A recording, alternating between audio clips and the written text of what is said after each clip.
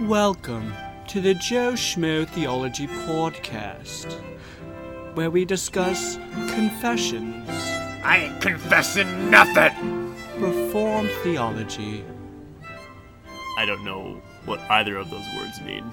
and apologetics. I am not apologizing for anything either. I am your host, Adam D. Murray, and joined with me today on this program is my brother, Aaron D. Murray. What's up, y'all? This is episode 11 of Joe Schmo Theology, the podcast where two dummies talk about smart things, or in this case, it's just one dummy. This is a solo cast. Adam has left me. He's ditched me for a Pacers game. He sent me a text yesterday saying he got free tickets. I told him the only way that I was cool with him going is if he was going to go and then propose to his girlfriend, which I don't know if that's going to happen or not. I'm hoping it happens soon. Who knows? But as of this recording, it is October 31st, 2017, which many of you know is the 500th anniversary of the Reformation.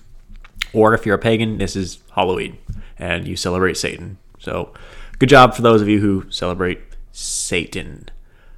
I'm just kidding. I don't actually believe that. I think Halloween's fine and it's fun. Kids dress up and go trick-or-treating or whatever. I don't like it when kids trick-or-treat. Actually, I've got my dog out in my yard right now barking at any kids who may want to come and take my candy. Actually, I don't even have candy, so I don't really feel like having my house TP'd or egged or whatever it is kids do these days. But yeah, I was going to ask Adam if he did anything special for the Reformation, so I'll just ask you guys if you did anything. And since you're unable to respond, I'll tell you what I did. So I didn't go to any parties or anything like that. I'm not a party person. I like to be by myself, sort of, except for right now. I wish Adam were here. But what I did today is I just listened to a bunch of debates between Protestants and Catholics, rather.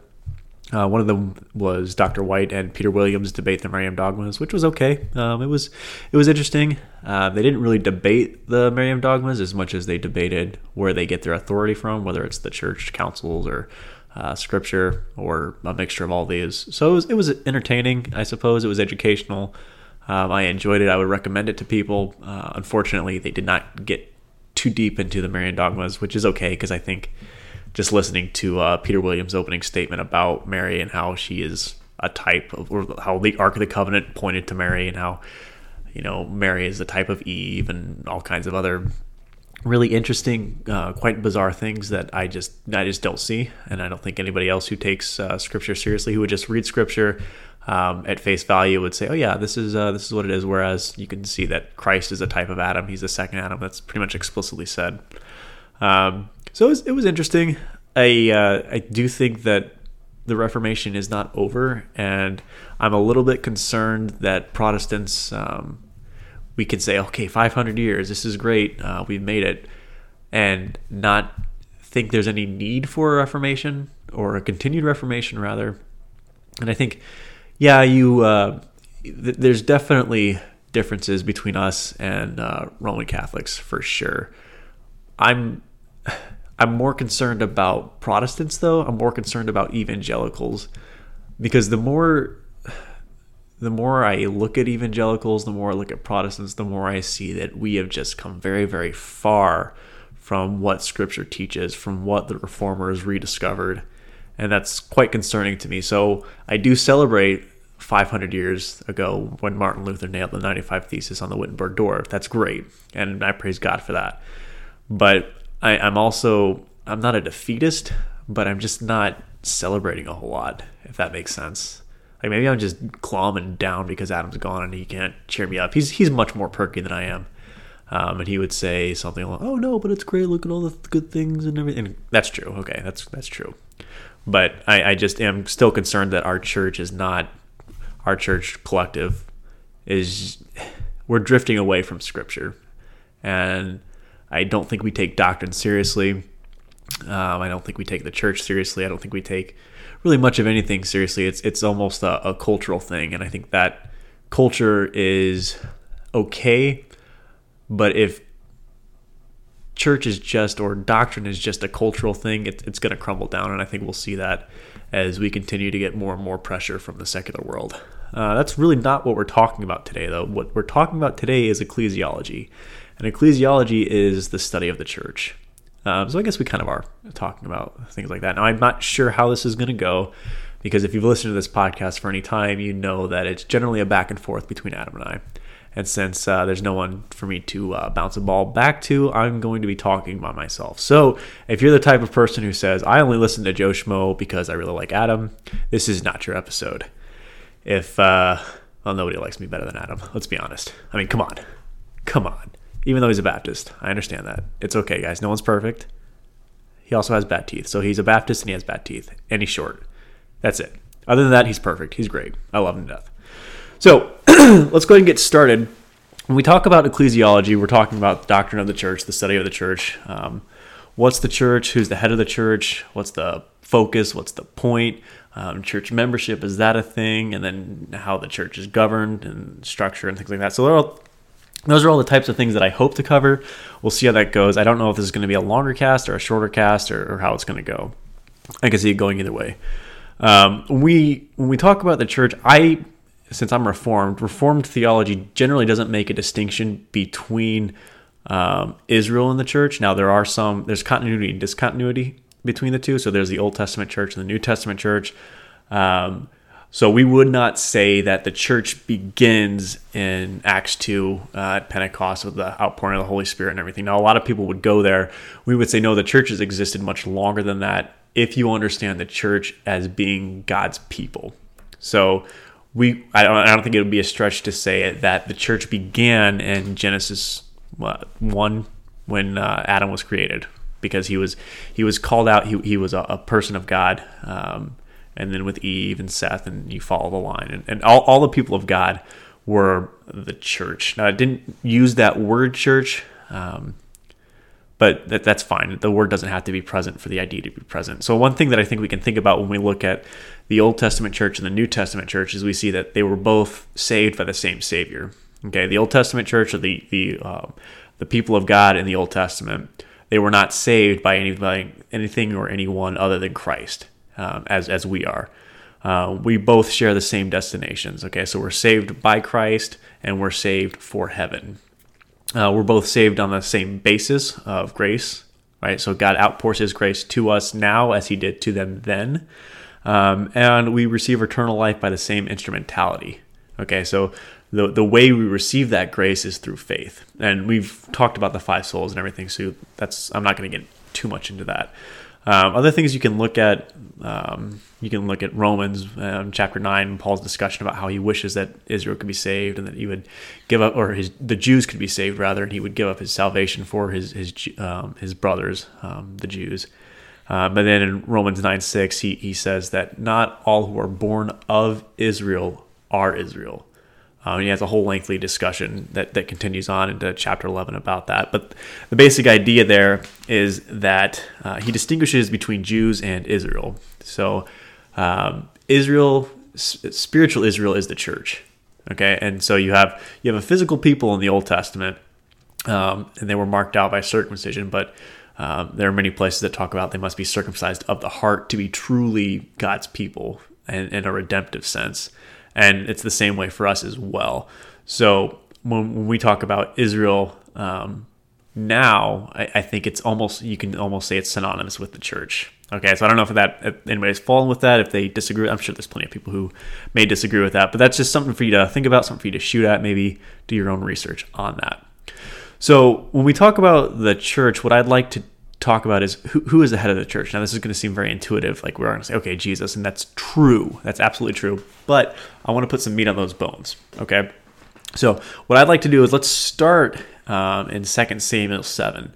So 2 Samuel 7, this is when David has moved the Ark of the Covenant, and he's he's basically creating this house for himself, this castle, as it were. I mean, it wasn't, I don't know if you'd call it a castle. Maybe that's a little anachronistic of me. But this awesome place for David to live. And he stops and goes, why am I doing this for myself? I need to be building God a house, a grand house, something much better than what I'm in. And so he sets out to do this. And God basically says, well, hold on a second. That's all well and good, but actually your son is going to be the one to build the temple. Okay, so this is 2 Samuel 7. I'm going to read verses 12 through 17. When your days are fulfilled and you lie down, this is God talking. When your days are fulfilled and you lie down with your fathers, you as in David, I will raise up your offspring after you, who shall come out from your body, and I will establish his kingdom. He shall build a house for my name, and I will establish his throne, the throne of his kingdom forever. I will be to him a father, and he shall be to me a son. When he commits iniquity, I will discipline him with the rod of men, with the stripes of the sons of men. But my steadfast love will not depart from him, as I took it from Saul, whom I put away from before you, and your house and your kingdom shall be made sure forever before me. Your throne shall be established forever. So there's a couple things going on here. One is, I've already mentioned that God is telling David that his son is going to be the one to build the temple, not David himself. He's also saying, people from your line, your descendants will reign, and they will rule Israel forever. So this is the end here. Your throne shall be established forever. So a question that immediately arises for us who are living today is, okay, well, there's not really a king in Israel, and even if there is, do we think he's related to David? Is there any way for us to figure that out, since the temple and the records were destroyed in 70 AD? I'm not really sure about this. So we'll get to that. Okay. But what we see is that Solomon ultimately is the one who builds the temple. Okay. So we have King David and King Solomon, who are both types of Christ. Okay. David is a type of Christ in that he is the king of Israel, and that Christ is the king of his people, Israel, or the church. And Solomon is the one who builds the temple, the dwelling place of God. And we see that Christ, we're going to see that Christ ultimately is the one who builds the temple, the spiritual temple, the church. Okay, so let's just go into some other passages here. And this is a prophecy about Christ in Isaiah 28:16. Therefore, thus says the Lord God, behold, I am the one who has laid a foundation in Zion, a stone, a tested stone, a precious cornerstone, a sure foundation. Okay, so this is a prophecy of Christ. And we see this as we continue to read. We'll flip over to the New Testament, and there's my dog barking because there's trick-or-treaters. Get out of here. 1 Peter 2:4-10. As you come to him, Christ, a living stone rejected by men, but in the sight of God chosen and precious, you yourselves, like living stones, are being built up as a spiritual house to be a holy priesthood, to offer spiritual sacrifices acceptable to God through Jesus Christ. For it stands in Scripture, behold, I am laying in Zion a stone, a cornerstone, a chosen and precious, and whoever believes in him will not be put to shame. So there's Peter quoting Isaiah 28. So the honor is for you who believe, but for those who do not believe, the stone that the builders rejected has become the cornerstone, and a stone of stumbling and a rock of offense. They stumble because they disobey the word as they were destined to do. But you are a chosen race, a royal priesthood, a holy nation, a people for his own possession, that you may proclaim the excellencies of him who called you out of the darkness into his marvelous light. Once you were not a people, but now you are God's people. Once you had not received mercy, but now you have received mercy. So there's a couple of things going on here. One, we see that ultimately this prophecy in Isaiah is a prophecy of Christ. And we see that Christ is the cornerstone of the temple. So it says here, like living stones are being built as spiritual houses. So you yourselves, like living stones. Okay, so that's us. That's you and me as believers who are being built up into a temple. So basically what you and I are is we're just, all in all, we're just a brick in the wall, right? So we're just part of the temple, and Christ is the cornerstone. So he's the foundation, and everything that is built upon him. So you have Christ building the temple, much like Solomon built the temple. And then one thing that you see here is, but you are a chosen race, a royal priesthood, a holy nation. So this is all Old Testament language, a chosen race, a royal priesthood, a holy nation. Now, if you know anything about the book of 1 Peter, you know that it was ultimately addressed to Gentiles, right? So there's obviously Jews in the audience, but for the most part, it's a Gentile audience. And Peter is using this Old Testament language that was used of the Jews to the Gentiles, being that God has chosen you. You are a royal priesthood, a holy nation. So you have that Old Testament imagery for the New Testament church. Okay? You tracking with me? Good. Now we'll move on to Acts 4, and this is verses 10 through 12. And this is, I believe, Peter again, actually. Let it be known to all of you and to all the people of Israel that by the name of Jesus Christ of Nazareth, whom you crucified, whom God raised from the dead, by him this man is standing before you well. This Jesus is the stone that was rejected by you, the builders, which has become the cornerstone. And there is salvation in no one else, for there is no other name under heaven given among men by which we must be saved. Okay, so again, this is the idea that Jesus is the cornerstone and that the Jews rejected him. And we see Christ is ultimately, he's building his church with the Gentiles. Now, we understand that there are Jews as well, but he is building his church, and there's no one who is saved but by Christ. And as we move on here, this is Ephesians 2. This is a little bit of a longer passage, but that's okay. You can't get enough scripture. So here you go. This is Ephesians 2, verses 11 through 22. Therefore, remember that at one time you Gentiles in the flesh, called the uncircumcision by what is called the circumcision, which is made in the flesh by hands, remember that you were at that time separated from Christ, alienated from the commonwealth of Israel, and strangers to the covenant of promise, having no hope and without God in the world. Okay, so again, this is basically saying you weren't part of Israel. But now in Christ Jesus, you who were once far off have been brought near by the blood of Christ. For he himself is our peace, who has made us both one and has broken down in the flesh the dividing wall of hostility by abolishing the law of commandments expressed in the ordinances, that he might create in himself one new man in place of the two, so making peace and might reconcile us both to God in one body through the cross, thereby killing the hostility. And he came and preached peace to you who were far off, and peace to those who are near. For through him we both have access in one spirit to the Father. So then you are no longer strangers and aliens, but you are fellow citizens with the saints and members of the household of God, built on the foundation of the apostles and the prophets, Christ Jesus himself being the cornerstone, in whom the whole structure being joined together grows into a holy temple in the Lord. In him you are also being built together into a dwelling place for the Spirit, for God by the Spirit. Okay, so you see ultimately that the Gentiles are brought into the commonwealth of Israel, who they were once strangers of the covenant of promise, the covenant of grace, through Christ.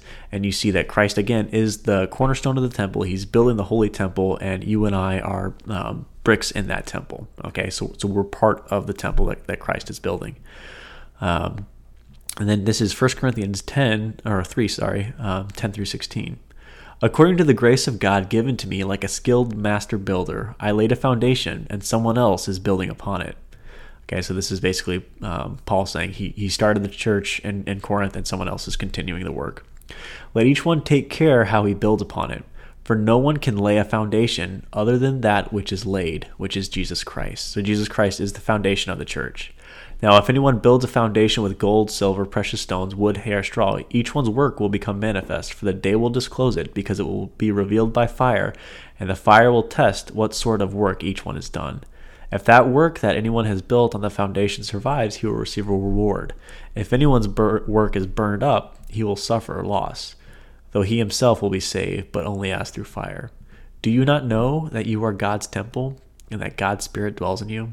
So this is just another idea that Christ is the foundation of the temple, and that we are the temple, the church, the believers today.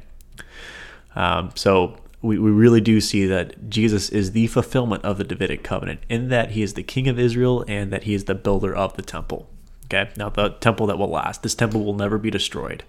Okay, not like the physical temple that was destroyed twice.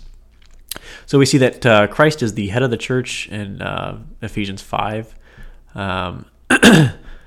And this is Colossians 2, 8 through 10. See to it that no one takes you captive by philosophy and empty deceit, according to the human tradition, according to the elemental spirits of the world, and not according to Christ. For in him the whole fullness of deity dwells bodily, and you have been filled in him who is the head and rule, is the head of all rule and authority. So again, this is a passage saying that Christ is the head, he is the ruler, and he is the one who is ultimately the authority. Okay, so who is the head of the church? I hope that all these passages have drilled into your head as it drilled into mine, that Christ is the head of the church. Okay, so it's not your pastor, it's not your elders, it's not the Pope, it's Christ. Okay, Christ is the head of the church. So, what is the purpose of the church? Now, this really should not be a very hard question, and I'm not going to spend as much time on this one as I had in the last point, because we've talked about this, Adam and I have, in other podcasts. So, really, ultimately, the purpose of the church is, one, the worship of God, and two, the evangelism of the elect, or the non-believers even, of the evangelism of all people from every tribe, tongue, and nation. Okay, and ultimately that evangelism will result in the building up of the church and the elect coming into the church. So we've done a podcast on the regular principle of worship, which you should go listen to, and we've also done a podcast on evangelism. So I'm not going to spend any more time on this, really, other than to point you to Matthew 28. So, Matthew 28, 18 through 20. And Jesus came and said to them, "All authority in heaven and on earth has been given to me. Go therefore and make disciples of all nations, baptizing them in the name of the Father and of the Son and of the Holy Spirit, teaching them to observe all that I have commanded you.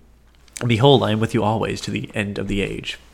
So again, we see that all authority in heaven and on earth has been given to Christ. So he is the supreme ruler of all things. And we see this is called the Great Commission, that those who are of Christ are to go and make more people who follow Christ. Okay, so the Great Commission is to make disciples and to disciple disciples. So make and train. So evangelize and worship. So you might go back and forth as to which one is the ultimate purpose of the church.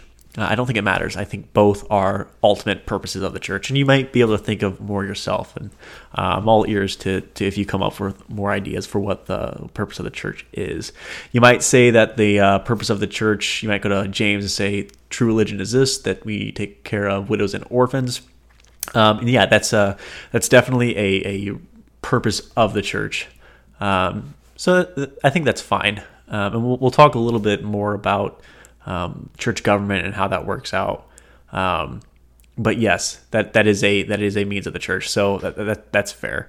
I don't think I would say that the church is supposed to be social justice warriors. Okay, we're supposed to care about people, but ultimately it's the spiritual needs of the people, and then the physical needs. So not spiritual needs over physical needs, but spiritual needs then physical needs.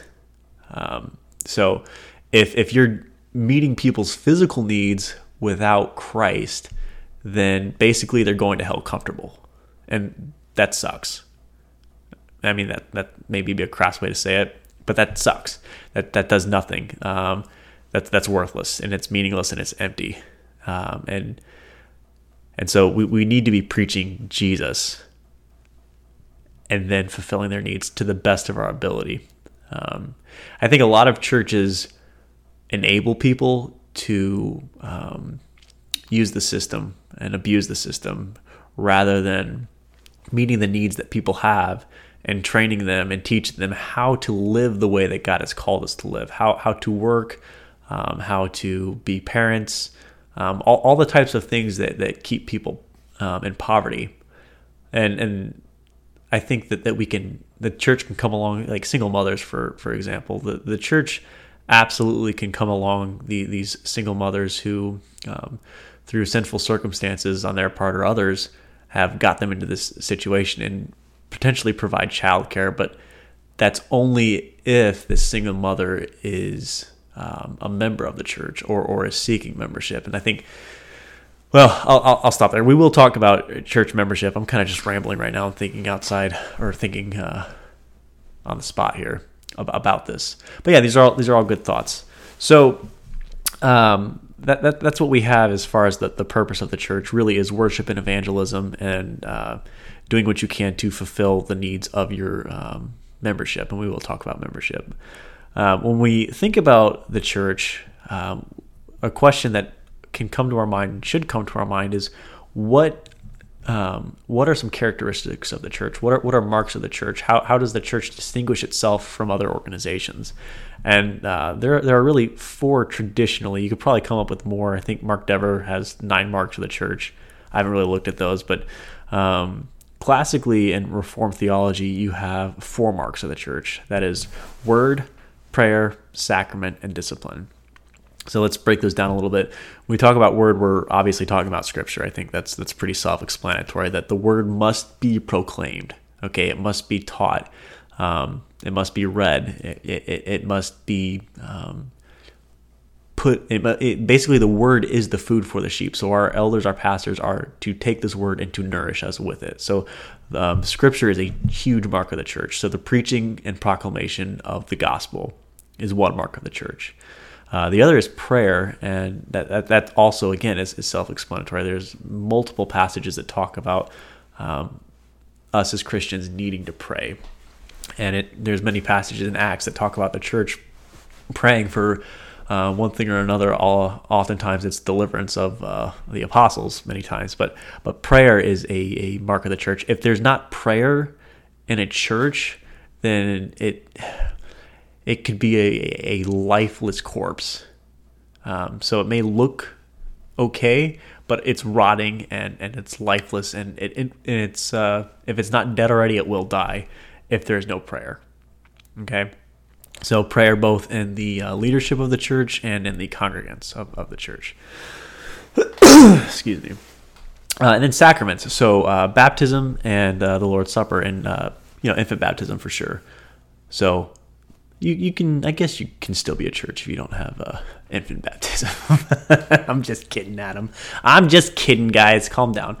But yeah, baptism and the Lord's Supper. Those are the two sacraments, the only sacraments, and sacraments that need to be a part of the life of the church, whether that's every week, quarterly, yearly. I mean, I'm going to push for weekly Lord's Supper for sure. I think that should be taking place every week. I think that's kind of the pattern that we may see in Scripture. I think it's also just good for the saints, because when you take the Lord's Supper, one, you have Christ's spiritual presence in the church, and you have this reminder of what Christ has done. Not just a reminder, but definitely nothing less than that. And you have this opportunity of repentance. So Paul talks about not coming to the Lord's Supper with open sin, with unrepentant sin. So we know that if we're going to be taking the Lord's Supper every Sunday, that we must constantly be searching our hearts for sin and be repenting of that and confessing it to Christ and turning away from it and pursuing Him more and more. And so if you do that every week, it seems to me that might help you in your struggle against the flesh and the struggle against the world and the devil. It also seems to me that it would kind of motivate the elders a little bit to be shepherding the flock and to be guarding the table even more, knowing that, okay, we're taking the Lord's Supper, so I need to be involved in the flock that God has placed before me. I need to be involved in their lives and know their struggles, know their desires, their loves, and these types of things, and they'll be able to fence the table better. They'll be able to encourage us more in following Christ. I think it's a lot harder than quarterly. It's a lot harder than monthly. It's a lot harder than doing it once a year, but I think it's worth it. My church doesn't do it every Sunday. I wish we did. There's reasons that we don't, and I think mainly because it's just difficult, and it's change, and it's hard for nobody likes change, right? Nobody does. I hope we do get there though. So sacraments are a big part of that as well. And so again, like baptism, which goes into making babies and evangelizing, both are really good things. So there's that, and that needs to be happening every time that baby is born into a believing family, or that someone converts and comes to Christ. Then baptism needs to take place. You don't have to be baptized to be a Christian, but if you are a Christian, you have to be baptized. Does that make sense? Well, it's a little confusing, but that's kind of the idea. I think there's really only one person in the New Testament who was not baptized after conversion, and that would be the thief on the cross. I think every other time someone is converted, that does result in their baptism. And we can argue about children being baptized as well. I think we already have. But Adam's not here right now, so I can say that and not have any pushback. So this is what you get, Adam. Baptize your babies, y'all. And then discipline. So discipline is, we often think of this kind of negatively, like, ooh, discipline, this is not good. But when you think about discipline, think about it in this way. Pick a hobby. someone is disciplined in the area or study of mathematics. Okay, so by discipline, they mean they study, they work hard, they learn, and it results in change, it results in education and knowledge. So every time the word is preached to you, you are in one sense put under discipline because you're being taught the word, you're being confronted with your sin. This doesn't always necessarily have to mean that you are in trouble with the church, or that you are banned from taking the Lord's Supper, or that you are facing excommunication. Although those things may come, Lord willing, they don't. Discipline is a big part. So we think of discipleship, growing in discipleship, growing in scripture memory, and our zeal in prayer, our longing to be in the Word of God. These are all disciplines of the Christian faith. Okay, so that's what I mean, or I think that's generally what the church has meant by discipline being a mark of the church. I hope that makes sense. If it doesn't, feel free to contact us. And again, this is where it's good for Adam to be here because he could push back on this. But that's okay. So if he were here, I was going to pause right now and we were going to play a little game. Now, I've had some people say they don't like the games. They think they're boring. And that's okay. They probably are, but we have fun with them. It kind of breaks up the monotony. We're both Joe Schmo. We're both kind of dummies. We both have kind of mushy brains, so it's good to break up the heady talk and just goof off a little bit. So what I was going to do today, because it is the 500th anniversary of the Reformation, I was just going to give him a little quiz, and I couldn't find one online, so I had to make my own. So I'll go ahead and ask you, and you guys can think about it, and then I will give you the answer. So, are you ready for this? Good. Question number 1. Who is credited for starting the Reformation? Some might say Luther. That would be acceptable. Some might say John Huss. I think that's also acceptable. Both work. So, John Huss was someone who was around probably 100 years or so before Luther was. He was really pushing for the laity to have access to Scripture. He was pushing for singing in the Mass. He was pushing for all types of things, and ultimately he was burned at the stake. But he laid the foundation for Luther, and even as Luther was studying and he was convicted of being a heretic, according to the Roman Catholic Church, they basically said, Martin Luther, you're a Hussite. You hussy. And Luther agreed with this. He's like, yes, a lot of my theology stems from John Huss. So, looking at Luther, who knows when he was born? 1483, November 10th was when Martin Luther was born. So, there's a fun little factoid for you. Where was he born? Elsben, Saxony. And Elsben, Saxony was known for its coal mines, which is what his father did. What did Luther's father want him to study? And the answer is law. He wanted Martin Luther to be a lawyer. If you wanted to get out of poverty, it was basically become a lawyer or become a priest. So being a coal miner, Luther's father worked very, very hard, and eventually, he provided for his family pretty well, and he was pretty well off towards the end there. But he wanted Luther to study law so that Luther could not only provide for himself and his family, but also for Luther's father and his wife and those sorts of things. Why did Luther stop pursuing law and become a monk? These are all pretty basic, so I hope you guys all get them. He was on his way home. Maybe it was on his way back to law school from his house. I can't remember which. But anyways, he got caught in a very, very large thunderstorm. And he got scared so badly by a lightning strike that hit right next to him. I mean, he was peeing his pants, basically. He couldn't tell because it was so wet from the rain, probably. He basically cried out to Saint Anne, "Save me and I will become a monk." And Saint Anne, of course, you all know, is the saint of coal miners. Yep, that's right. There's a saint for coal miners. What year did Luther become a monk? 1605 is when he became a monk. What did he post on the door of Wittenberg in 1617? We all know that it is the 95... 1617, you dummy. 1517. It was the 95 Thesis. We all know this.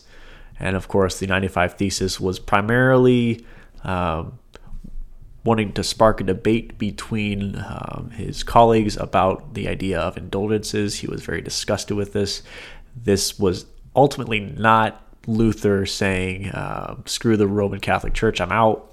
He was still very much a Roman Catholic. He did not actually depart from them until a few years later, which a lot of people don't really think about.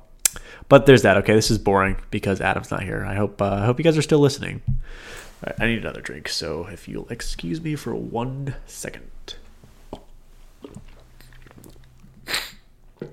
Another good thing to think about when we think about ecclesiology or when we think about the church is church membership. Church membership is something that a lot of people are turned off by. They say, I don't see the anywhere in Scripture, anywhere in the New Testament where it says, the Apostle Paul never says that you should become a member of a church. Okay, so they say that and they're like, it's not biblical, so I'm not going to do it. There's a couple things I think it absolutely is biblical, and I will attempt to show that to you here in a moment. But again, if you're looking for specific words that are in Scripture for you to believe a specific doctrine, that's going to lead you down a bad road. The classic example, of course, is the Trinity. That word is never mentioned in the Bible, and yet it is a core foundation that if you reject it, it puts you outside the pale of Christianity. And these are the people who reject church membership often do not reject the Trinity, but they would not be consistent in doing so since the word is not in Scripture. So church membership, what's the point of it? What's the idea? There's a couple. I think one big point is that God calls us in Hebrews to be subject to our elders, to be subject to our governing authorities. In this case, it's talking about the governing authorities in the church. And the only way that you can do that is if you willingly submit yourself to them. So think of Matthew 18. This is the classic text for church discipline, or when to put someone under church discipline. And the text talks about, as I'm sure you know, that if there's someone who sins against you, you are to go up to them privately and say, "Hey, look, brother or sister in Christ, this is what you did, and it really hurt me. I think you sinned against me, and I'd like to seek out reconciliation. And I really think you owe me an apology, and I'd love to forgive you, but you have to acknowledge that and repent of that." And if the person says, "Nope, didn't do anything wrong, forget that, screw you," basically, then you are to go back and you are to get another brother or sister in Christ to come with you. You confront the person again. If the person says the same thing, then you are to go before the church, and the church is to cast this person out of the assembly and give them up to Satan and treat them as an unbeliever. So how do you do that if you're not part of a church? So if this is talking about the church Catholic, the entire visible church for all time, at least in our present day, because you can't really excommunicate dead people. I guess the Catholic Church does it all the time, but we're not Catholics. But you didn't know that. So the point is that in order to be kicked out of the visible church, you must have first been a part of the visible church. You also see that in 1 Corinthians 5 with the discussion of the guy who was having sexual relationship with his mother-in-law, or his stepmom, I think. Not his mother-in-law, his stepmom. Yeah. And Paul basically says, look, this guy, purge the evil from you. Okay, so Paul is talking about a local congregation, and the only way that you can kick someone out of your group is if they are a part of it to begin with. Okay, another decent argument for church membership, even though it's not explicitly stated, would be 1 Peter 5. And so this is kind of a discussion about elders. Okay, so this is 1 Peter 5, verses 1 through 4. So I exhort the elders among you, as a fellow elder and a witness of the sufferings of Christ, as well as a partaker in the glory that is going to be revealed. Shepherd the flock of God that is among you, exercising oversight, not under compulsion, but willingly, as God would have you. Not for shameful gain, but eagerly, not domineering over those in your charge, but being examples to the flock. And when the chief shepherd appears, you will receive the unfading crown of glory. So you have this idea of the chief shepherd, which is Christ, and you have those who are under shepherds, the elders. And so one key word here is shepherd the flock of God that is among you. Other translations have that is in your charge. Okay, so you have these individual flocks or churches that individual groups of elders, depending on your church government or elder, are responsible for. So you have this idea of, I guess you could even say like under flocks, perhaps, but the idea that there are individual congregations, and so we, as Christians, are to put ourselves under the authority of the elders who are under the authority of Christ. And I think this passage is good because a lot of people will say they don't want to be members of a church because they have been burned by previous churches. And this is a very sad reality. This is something that absolutely takes place. I know plenty of people who have been burned by churches before. I think that Adam and I could say that we've experienced some trauma from church falling apart before as well. Thankfully, Christ forgives all types of people for all types of sins, and so that's been taken care of by the grace of God. But you have these people who just they're still hurting and they're still fearful, and they don't want to submit themselves to elders, to local churches, because they've been burned before. And so this passage talks about how elders are to exercise oversight, not under compulsion, but willingly, not for shameful gain, not domineering over those in your charge, but being examples to the flock. So when you're seeking out a church, and you're seeking out church membership, it's very, I think it's okay to attend a church for an extended period of time. I mean, depending on the period of time, but for more than like a week or two, to get to know the elders, to get to know the church, to get to know their character, to get to know the people, to see that these are really good elders, and they will take care of you. They will love on you. They will feed you. They will shepherd your family, your children, and then they won't domineer over you. They won't abuse you. Essentially, I think that's okay to do, but I think saying that I'm going to go to a church and I'm not going to become a member is equivalent to saying I am going to live with my girlfriend, I'm going to have sex with my girlfriend, but I'm not going to marry her.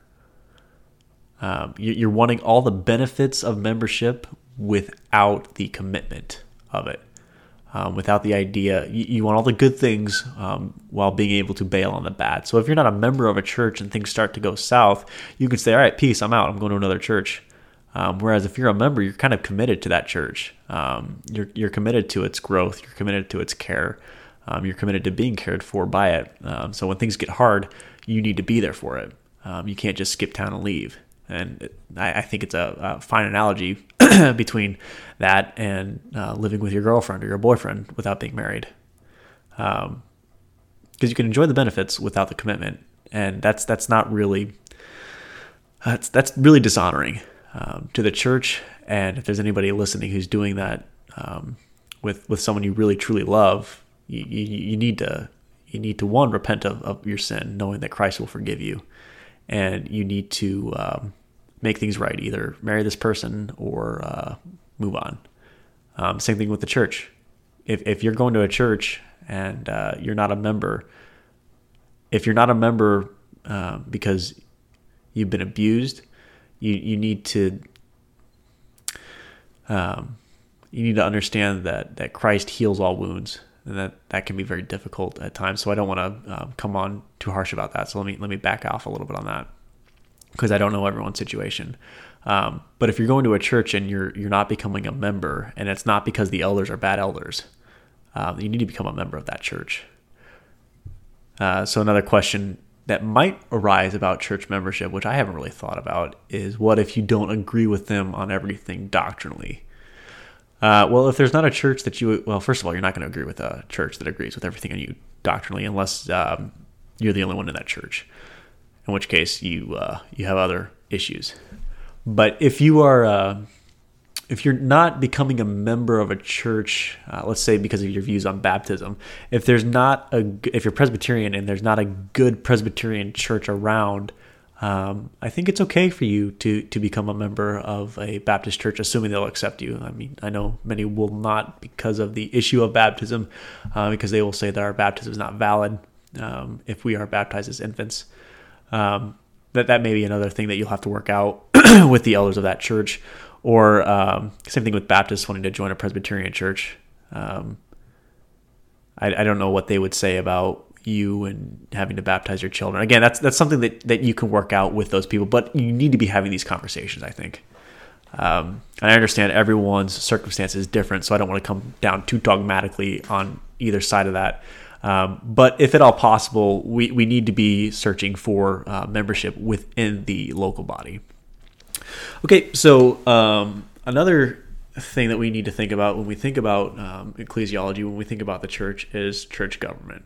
We need to think about how is the church run.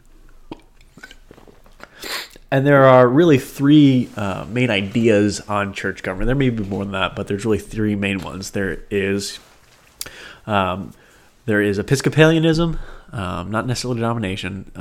There is Presbyterianism, and there is Congregationalism. Okay, so let me briefly describe what those are. I'm sure some of you, or many of you, may even know, but there may be people who do not. And so I'm talking to y'all. Like we're Joe Schmo. Okay, it's okay that we don't know everything. I certainly do not. Adam definitely does not. This is why we learn, and it's always good to revisit these things. Okay. So let's start with Episcopalianism, or the idea of a hierarchy. So what Episcopalianism, what that form of government is it's kind of a top-down effect. So the classic Episcopalian church government is the Roman Catholic Church. And I'm not just trying to pick on the Roman Catholic Church. There's Episcopalians obviously do this, and there are many Protestant Episcopalians, Methodists. I think the Church of England is like this, where it's basically there's one person at the top, and then there are people under that person. So let's just go with the Roman Catholic Church because that's the easiest. Think of, you've got individual priests at individual parishes, okay? So these priests within a geographical location, think of all the priests in Indianapolis, for instance, that would be called a diocese, all right? So a diocese is just a geographical location made up of individual parishes run by priests, okay? So in each diocese, you have someone above the priests, and they are called bishops. Okay, so bishops are in charge of a whole entire diocese. Okay, so let's say you've got the Diocese of Indianapolis, the Diocese of Fishers, the Diocese of Noblesville, or wherever you live. Pick a city, that's fine. And I don't think there's actually diocese. I'm just using this as an example. Okay, so the priest basically will dictate, okay, priest, I want you to do this here. Priest, I want you to do that there. I think they may even be responsible for putting priests in different locations in different churches. That may be the archbishop. So the archbishop is in charge of multiple dioceses, if that's how you say it, right? Again, if I'm getting this wrong, guys, correct me on it. So you have all these different geographical locations with all these different types of parishes or churches and bishops that the archbishop is over and ahead of. So you've got, your pope, your cardinals, your bishops, your archbishops, your bishops, your priests, and things like that. So it's very much a top-down effect. So think of like a food triangle, where you got the person at the top and everything below it falls under that person's specific authority. Okay, then you've got the idea of congregationalism, and there's two different types of congregationalism. You've got single elder-led congregationalism and multi-elder-led congregationalism. So let's just talk about the idea of congregationalism first by itself. So what congregationalism is it's got one individual church, okay? And if you're a single elder-led church, then that elder is in charge, or the pastor, as many will say, is in charge of everyone in that congregation. So basically kind of what they say goes. Now, it's not totally domineering. It's not totally a dictatorship, like it may sound the way I'm describing it, but it kind of works out that way. And so a single elder-led congregation would kind of be held accountable to the board of deacons or a committee of deacons, whatever you want to say. But they're autonomous, so they're completely separate from any other church. So there's no real hierarchy, so there's no archbishop or there's no pope or anything that comes down and says, actually, you guys need to change this, this, and this, and this. So the congregation, in the congregational form of church government, will vote on things. They will vote on if they want to call a pastor, accept the pastor, pick your poison. There's all types of things that they can vote on. A multi-elder-led congregational church is very much the same in that it is autonomous from any other outside authority other than within its own specific body. It is led by multiple elders. So there would be, I think they would say this, there would be a parity and plurality of elders in that there are a parity, there's multiple elders, and a plurality as in multiple elders, and a parity as in all the elders share the exact same amount of authority. So one vote equals one vote. So the pastor, the preacher, the main preacher of that church would not vote, and it wouldn't count for 3 votes, whereas another elder would only count for 1. So they're accountable to themselves, they're accountable to the congregation, but they're not accountable to any other congregation. Other congregations may come and give them advice. They may seek out advice and everything, but ultimately they are autonomous and responsible for themselves. There's no one else who can come in and say, you guys need to change this, or you're in the wrong here. Okay. And then very quickly, there is the Presbyterian form of church government, which is kind of Congregationalism and Episcopalianism kind of meshed into one. So you have each individual congregation is a multi-elder-led congregation. Okay, so you have the parity and plurality of elders in that congregation. And you have what's called a presbytery. And a presbytery is basically the same idea of a diocese, in that is a bunch of congregations within a geographical location. Okay, so the difference between presbytery and a diocese is run by a bishop, whereas a presbytery is run by multiple elders. So it's very much a representative type of church government. Whereas, so you have presbytery meetings, which are basically 2 elders from each congregation get together and discuss things that are taking place within their congregation. So it may be a let's help each other seek an ultimate goal here, or there may be things which have taken place multiple times where a group of elders within one church has attempted to discipline someone and they were doing it unjustly. And so this person, instead of just taking it and not being able to appeal to a higher authority, much like a congregational church is, what they are able to do is they are able to appeal to the presbytery. So the presbytery will come in and they will look at these elders' decision on to discipline these people, and they will say, okay, actually they were in the right or they were in the wrong. So you have elders who are accountable to other elders outside of their church.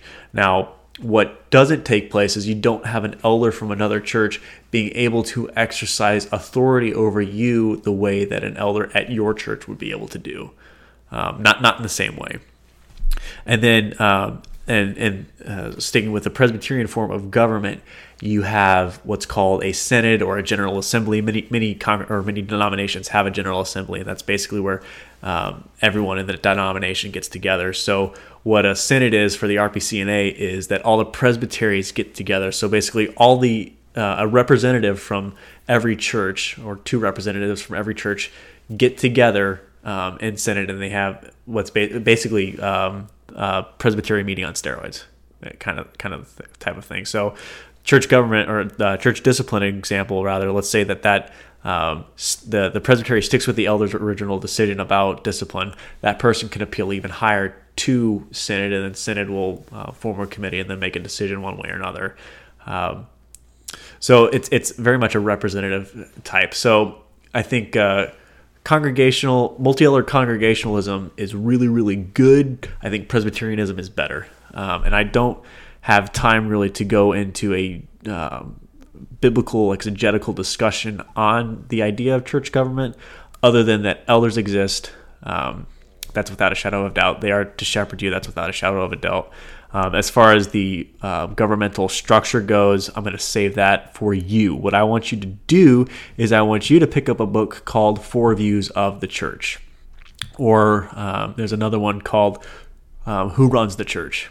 And so it's very much a debate type of a book where you've got basically the 3, plus 1. So there's 4 basic ideas in this book, Who Runs the Church. You've got the Episcopalian, the Presbyterian, the multi-elder congregation, and the single-elder congregation. And this is much like the baptism book that I recommended, 4 views or 3 views on baptism. whereas you're going to get an accurate view of each person's understanding of how Scripture dictates the church be run. And then you have the other three guys coming in and kind of giving a rebuttal type of a thing. So you have it very accurate. So rather than me, who is very biased and hopelessly Presbyterian, and Adam, who is I don't know what he is, honestly. I think he could be a Presbyterian Baptist. He's definitely a multi-elder led congregation for sure. He could probably speak to that. But I'll let him do that instead of me speculate. So go pick up that book. It is definitely worth your time. And speaking of time, it is over 45. Jeez. I'm sorry, guys. I've been talking a lot. If you've been listening to just me, I appreciate that. But we're going to go ahead and wrap up right now. That was our discussion of ecclesiology.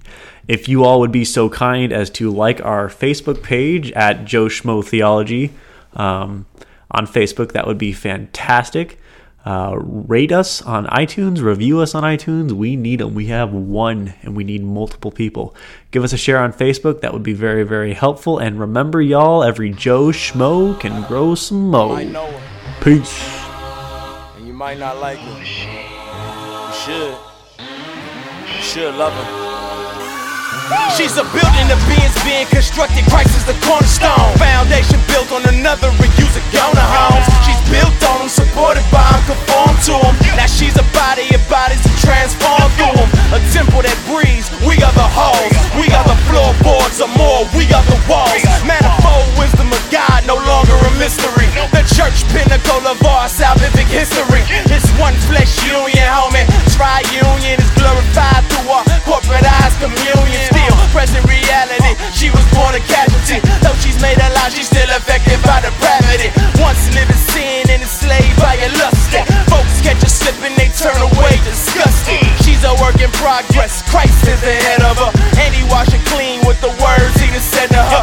Already pretty, but really she's not dressed. And sometimes she look silly, but she's far from a mess. Yes, please don't be dissing, cause Jesus done paid the grip. And if you didn't, then you should call her missus. I'm talking about the church, yeah.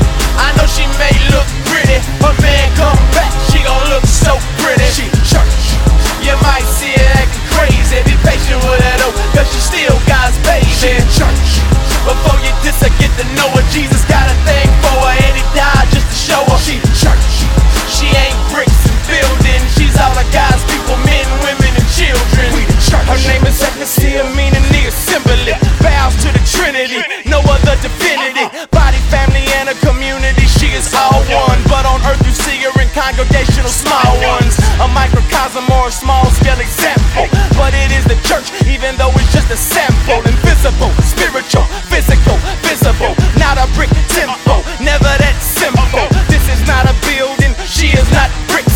She's a world changer, but ain't about getting rich and perpetrating fakes. Cause a lot of folks to hate, plus her hands get dirty and her feet get straight. And sometimes her body parts start acting out of place. Legs trying to beat her arms sticking native face. But she'll never be replaced with a one-man band or a small Taliban with nobody in command. Yeah, yeah, I know she may look pretty, but man come back, she gon' look so pretty. She church, you might see her acting crazy. Be patient with her though, cause she still God's baby. She church, before you diss her, get to know her. Jesus got a thing for her, and he died just to show her. She church, she ain't bricks and buildings. She's all of God's people, men, women, and children. Now some don't get it, so they hate.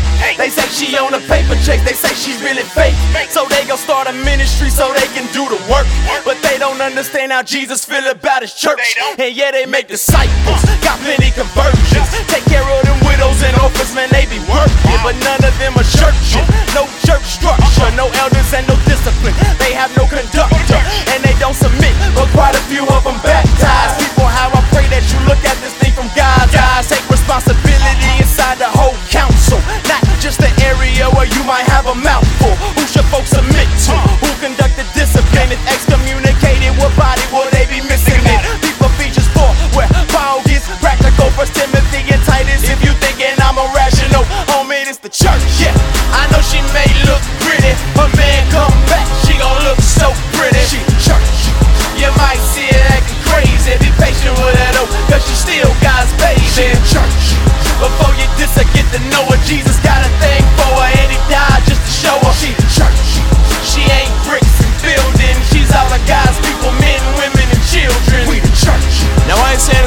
church out there, man. I ain't saying just run away and leave. Some of y'all may have to wrestle with some churches, you know what I'm saying? But don't throw the baby out with the bathwater, man. She the church, man. And I ain't dissing parachurches, none of that. I'm just saying, have a love for the full council. Submit to them and run with them. Let's do it. We the church. We the church. We the church. This is for you, Adam. Oh, my back hurts from carrying that cast. Oh, man. Need a massage or something. Jeez.